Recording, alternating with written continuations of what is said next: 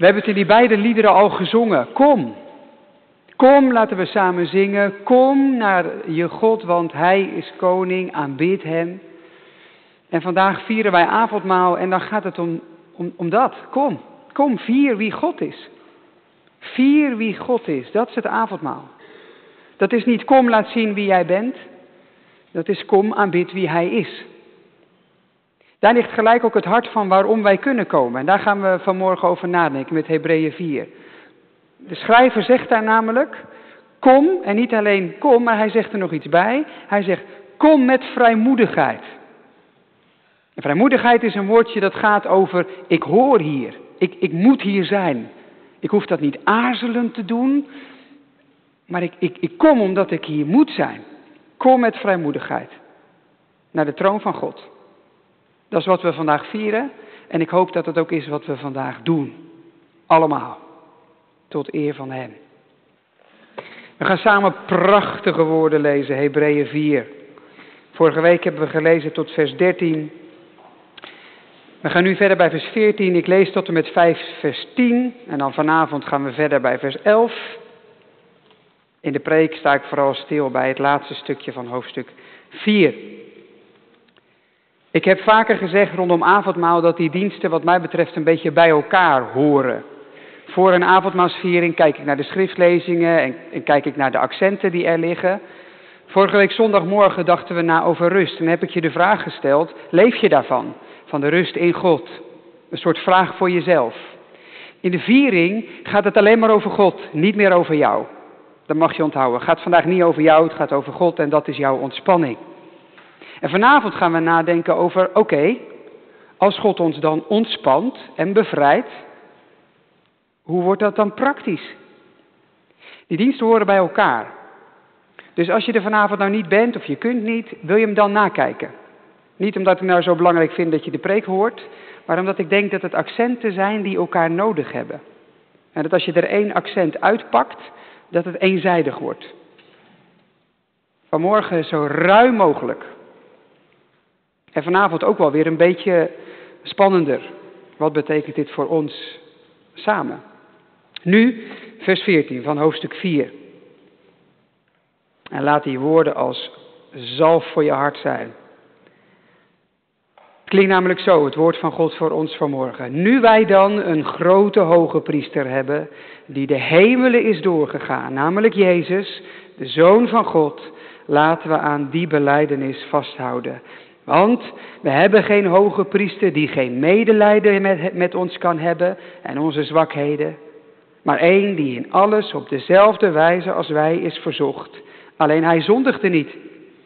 Laten we daarom, dus omwege die hoge priester, laten we daarom met vrijmoedigheid naderen tot de troon van de genade. Opdat wij barmhartigheid verkrijgen en genade vinden om geholpen te worden op het juiste tijdstip. En hij gaat eigenlijk in één adem door. Ik lees die woorden, ik laat die in de preek verder liggen. Maar hij gaat vertellen hoe die hoge priester dan zo volmaakt is.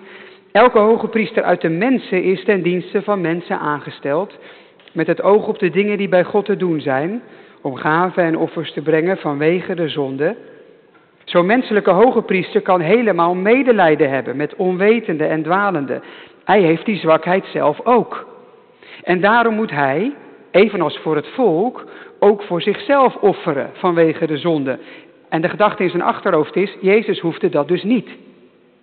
Niemand neemt die eer voor zichzelf, men wordt er door God toe geroepen, zoals Aaron, dat was de hoge priester in het Oude Testament.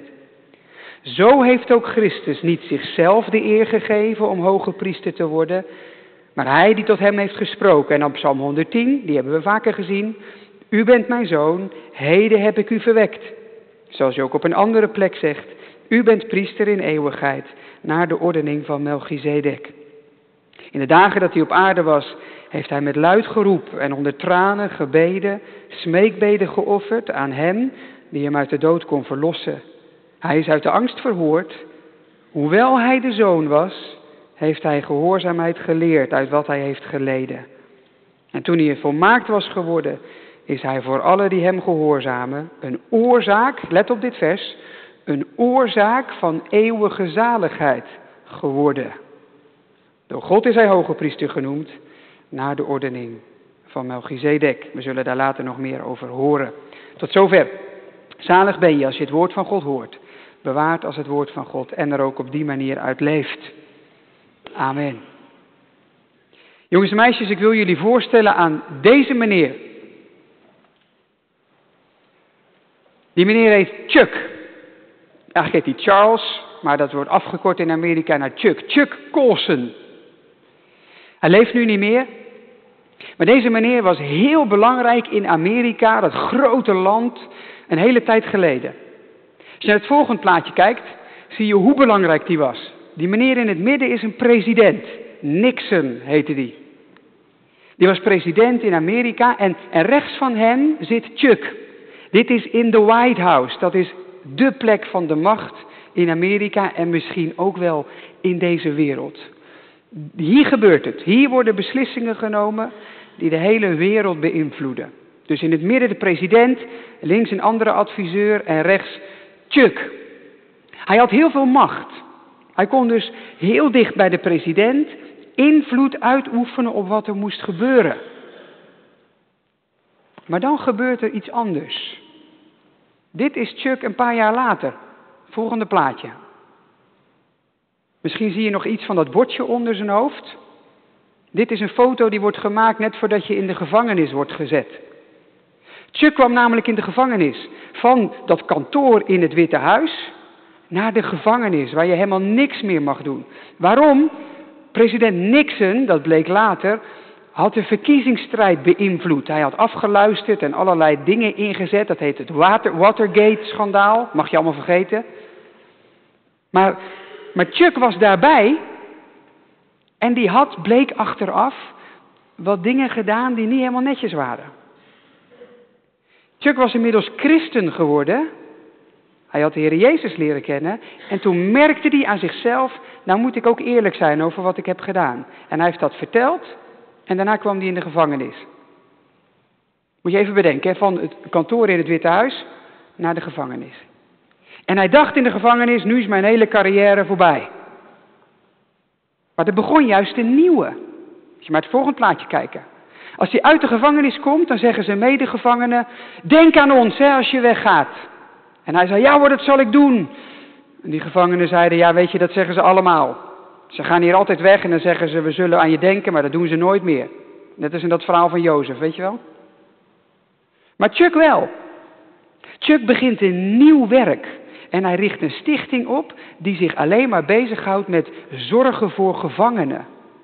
Dat ze onderwijs kunnen krijgen in de gevangenis.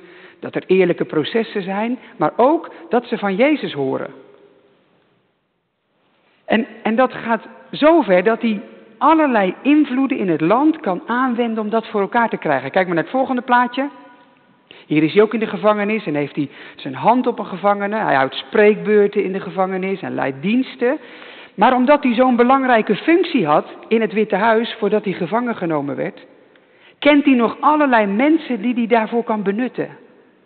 En juist omdat hij dat benut, komt er een stichting op, een soort groep mensen die ontzettend veel doet voor gevangenen in Amerika. Die stichting bestaat nog steeds, terwijl Chuck er al niet meer is. Hij had juist zo'n hart voor die gevangenen, omdat hij er zelf één geweest was. En hij kon zoveel bereiken, omdat hij voordat hij gevangen werd, zoveel macht had. Die twee dingen zitten ook bij de Heer Jezus. Hebben we net gelezen. Jezus is ook gevangene geworden. Hij werd mens. Hij snapt ons. Maar tegelijkertijd had hij zoveel macht en heeft hij dat weer, dat hij kan zorgen dat wij ontvangen wat we nodig hebben. Kun je onthouden, de Heer Jezus is net als Chuck, iemand die weet wat het is en die de macht heeft om te helpen. Dat is eigenlijk wat wij vieren vandaag. Als we avondmaal vieren, dan zeggen we eigenlijk, de Heer God begrijpt ons. Hij weet dat wij niet alles goed doen. Hij weet hoe moeilijk het kan zijn om de dingen goed te doen. Maar hij heeft ook de macht om ons te verlossen. En daarom mogen wij komen, om wie God is. En dan komt het laatste plaatje naar dit plaatje. Prachtig. Een gevangene en Chuck. En je ziet aan hem dat het hem raakt. Hè? Dit is waar hij voor leeft, Chuck. Dit is wat God verlangt, ook van ons vanmorgen. Dat gaan we vieren in de viering van het heilige avondmaal. Gemeente van de Heer Jezus Christus, wat is er mooier dan ergens komen waar je welkom bent? Je familie, je vriendengroep, je sportclub, je werk. Je gaat erheen en je denkt geen moment zitten ze hier op me te wachten. Nee, je weet, ik hoor hier. Ik word hier gewaardeerd. Andersom is het ingewikkeld als je ergens heen gaat en je twijfelt daarover. Je bent ergens, maar je voelt je niet helemaal op je plek. Niemand heeft eigenlijk echt aandacht voor je. Dat zijn vaak niet de fijnste feestjes. Ergens komen in het vertrouwen dat je welkom bent. Gewenst. Gewaardeerd. Het is heerlijk. Zo lazen wij net. Laten wij dan met vrijmoedigheid naderen. En weet je, ik kan er een heel technische preek over houden. Allerlei lijnen uit het Oude Testament. Het gaat over priesters van toen, de offers, de ark, de wet, het verzoendeksel, grote verzoendag. Hoe de Heer Jezus dit allemaal vervult, komen we later nog op. Vanmorgen wil ik iets anders doen. Zullen we ons vanmorgen gewoon samen verwonderen. Verwonderen om juist zo te vieren. Want stel je even voor. Probeer je even eigen te maken wat hier nou eigenlijk staat. Wij worden aangemoedigd om dichter bij de troon te komen. De troon van God. En dat is op zich al wonderlijk. De eeuwige God, die hemel en aarde schiep en regeert. Op de troon. Wij ervoor, op een afstand, en dan horen, kom maar. Kom maar dichterbij. Dat gaat ons al te boven. Want dit is een clash van groot en klein, van tijdelijk en eeuwig, van heilig en schuldig, van zuiver en zondig. Het is alsof je olie met water probeert te mengen. Dat lukt niet zonder hulpstof. Dat gaat gewoon niet. Die zijn te verschillend. Zo is het met God en mensen toch ook. God die laat zeggen, kom dichter bij de troon. Staat er echt. Maar dat niet alleen. Er staat niet alleen, kom dichter bij de troon. Er staat zelfs, met vrijmoedigheid. Vol vertrouwen. Kom dichterbij in het besef, ik hoor hier. Ik ben hier op de juiste plek. Ik mag hier zijn, sterker nog, ik moet hier zijn. Hier zit ik goed. Dat is toch helemaal bizar. De troon van God hebben we het over, hè? Kom naar de troon van God met het besef, hier ben ik thuis. Ja, wij kunnen ons voorstellen dat dat over Jezus gaat. Met hemelvaart ging hij naar de troon. Hij is naast de Vader aan de rechterhand gaan zitten. We hebben dat gevierd toen het hemelvaartsdag was.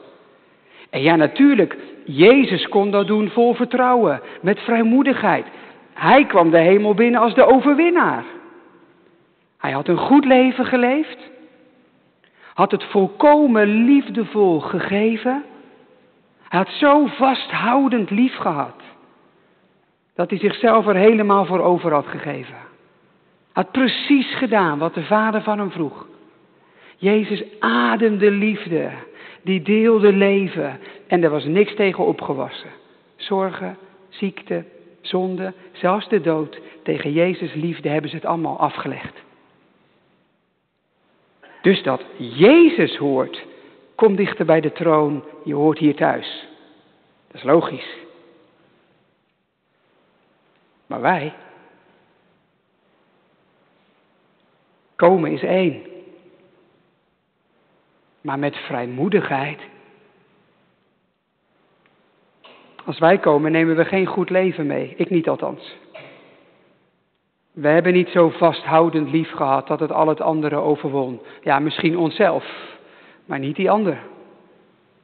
Hoe ooit kun je komen met vrijmoedigheid als je weet dat er van alles hapert? als je dan al komt, als je die drempel dan kom je toch aarzelend, voorzichtig. Zo voelt het avondmaal misschien ook wel. Je komt en misschien met aarzeling. Of je komt niet. Want als wij komen naar de troon van God, dan gaat dat toch nooit met de gedachte, ik moet hier zijn, ik hoor hier. Kun je ergens met vrijmoedigheid komen als je kapot bent? Als je niet meer functioneert zoals je wel bedoeld was? Dan ben je toch per definitie voorzichtig, aarzelend, bedrukt. Nou, niet als je gaat naar de plek waar je geholpen wordt. Iemand zei van de week bij dit gedeelte, dit woordje raakte me, geholpen worden. Betekent namelijk dat er iets niet klopt en dat je toch mag komen.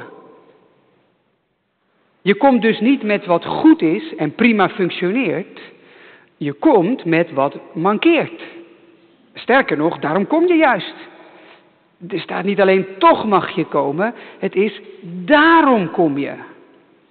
En dus kom je met vertrouwen. Je moet geholpen worden, hier kunnen ze je helpen, hier moet je zijn. Zoals bij de garage. Stel, je hebt autopech. Je reed en ineens als het pats, boem, klaar. Lampjes aan, snelheid valt weg, foute boel. Auto doet niet meer waar die voor is bedoeld. Wat doe je dan? Ga je dan zeggen, nou doet mijn auto het niet meer. Die ga ik eerst even zelf repareren en dan ga ik naar de garage. Ik durf niet zo bij de garage aan te komen. Die zien me komen met een kapotte auto. Die zien je komen met een kapotte auto. Dat is namelijk hun werk. Je gaat niet naar de garage met een auto waar alles aan klopt. Je gaat naar de garage met een auto die kapot is. En dan ga je naar een garage, we hebben er genoeg in ons dorp, dus je kan kiezen. Dan ga je naar een garage waar ze tenminste 2 dingen hebben. Kennis en kunde. Kennis, want je hoopt dat je dan een monteur treft die je begrijpt. Die weet hoe jouw auto in elkaar steekt. Die ervaring heeft met wat er mis kan gaan. Misschien tref je wel iemand die specifiek jouw automerk kent en die uitvoering. Misschien wel iemand die zegt, ja, die auto heb ik ook wel eens een tijdje gereden. Toen had ik ook bepaalde klachten. Nou, dan geef je je auto met vertrouwen in zo iemands handen. Die weet waar die het over heeft. Maar als het bij kennis blijft, ben je nog niet zo ver. Bij begrip. Kijk, ik kan prima automonteur worden. En dan kan ik heel begripvol zeggen, 2 lekke banden omdat je over zo'n betonnen driehoekje rijdt. En ineens je voor- en je achterband in 1 seconde lek. Omdat je toch even ergens anders aan zat te denken. Dat heb ik ook wel eens gehad, ja. Is beroerd, hè? Of bijvoorbeeld, een uitlaat die eruit valt terwijl je aan het rijden bent. En je zit in een tunnel op weg naar Italië. En de Alpen liggen voor je. En ineens valt de uitlaat eraf. En dan komt je oom die ook mee is. En die knoopt hem met een ijzerdraadje onderaan de auto ergens vast. En dan moet je de Alpen nog door, maar de tweede versnelling doet het niet meer. Dus je hebt 1 en 3. En je hebt een vriendin naast je in het autootje van je moeder die uitstraalt, ik wil hier niet zijn. Ik snap hoe dat voelt. Heb ik ook gehad. Maar daar koop je natuurlijk niet zoveel voor, hè? Je zoekt ook kunde. Dat de monteur zegt, zet er maar neer, ik weet precies wat er is, ik regel het. Dan kun jij weer onderweg. En het liefst wil je ervaring met zo'n garage hebben. Dat je er eerder bent geweest en dat ze dat netjes hebben opgelost. Dan denk je, daar ga ik weer naartoe. Kun je ergens komen vol vertrouwen terwijl je kapot bent? Ja, juist dan. Want je gaat erheen omdat je hen vertrouwt. Je brengt je auto naar de garage omdat je weet, daar moet ik zijn, die helpen me op weg. Gemeente, als wij dat met onze kapotte auto's doen, waarom dan niet met ons kapotte leven? Waarom aarzelen we dan? Als ons hart, als onze handen, als ons hoofd niet meer functioneert zoals het zou moeten. Bij een auto zeg je niet, nou weet je, ik repareer hem eerst en dan ga ik naar de garage. Waarom proberen wij dat bij God dan wel? Heere God, laat me eerst even aan mezelf werken. En als alles dan weer klopt, Dan kom ik graag langs. Waarom doen we dat? Hebreeën zegt, kom dichterbij, met vertrouwen. Want dit is de plek waar je moet zijn. Nergens anders. Hier word je geholpen. Ja, maar ik werk toch niet naar behoren. Ik ben toch niet wie ik zou willen zijn. Klopt. Maar daar weten ze bij de troon wel raad mee. Zie je wat daarnaast staat? Opdat wij barmhartigheid verkrijgen en genade vinden om geholpen te worden. Barmhartigheid en genade. Die woorden gaan over vergeving en vernieuwing. Over verleden en over toekomst. Vergeving voor wat er achter je ligt. Kracht voor wat er voor je ligt. Dat wordt bij de troon uitgedeeld. Want dat staat er, hè? Verkrijgen. Bij Gods troon krijg je wat je zelf niet hebt. Wat je niet verdient ook. Je ontvangt. Gemeente, de enige reden om naar God te komen met vrijmoedigheid is God zelf. Is Hij die je bij de troon ontmoet.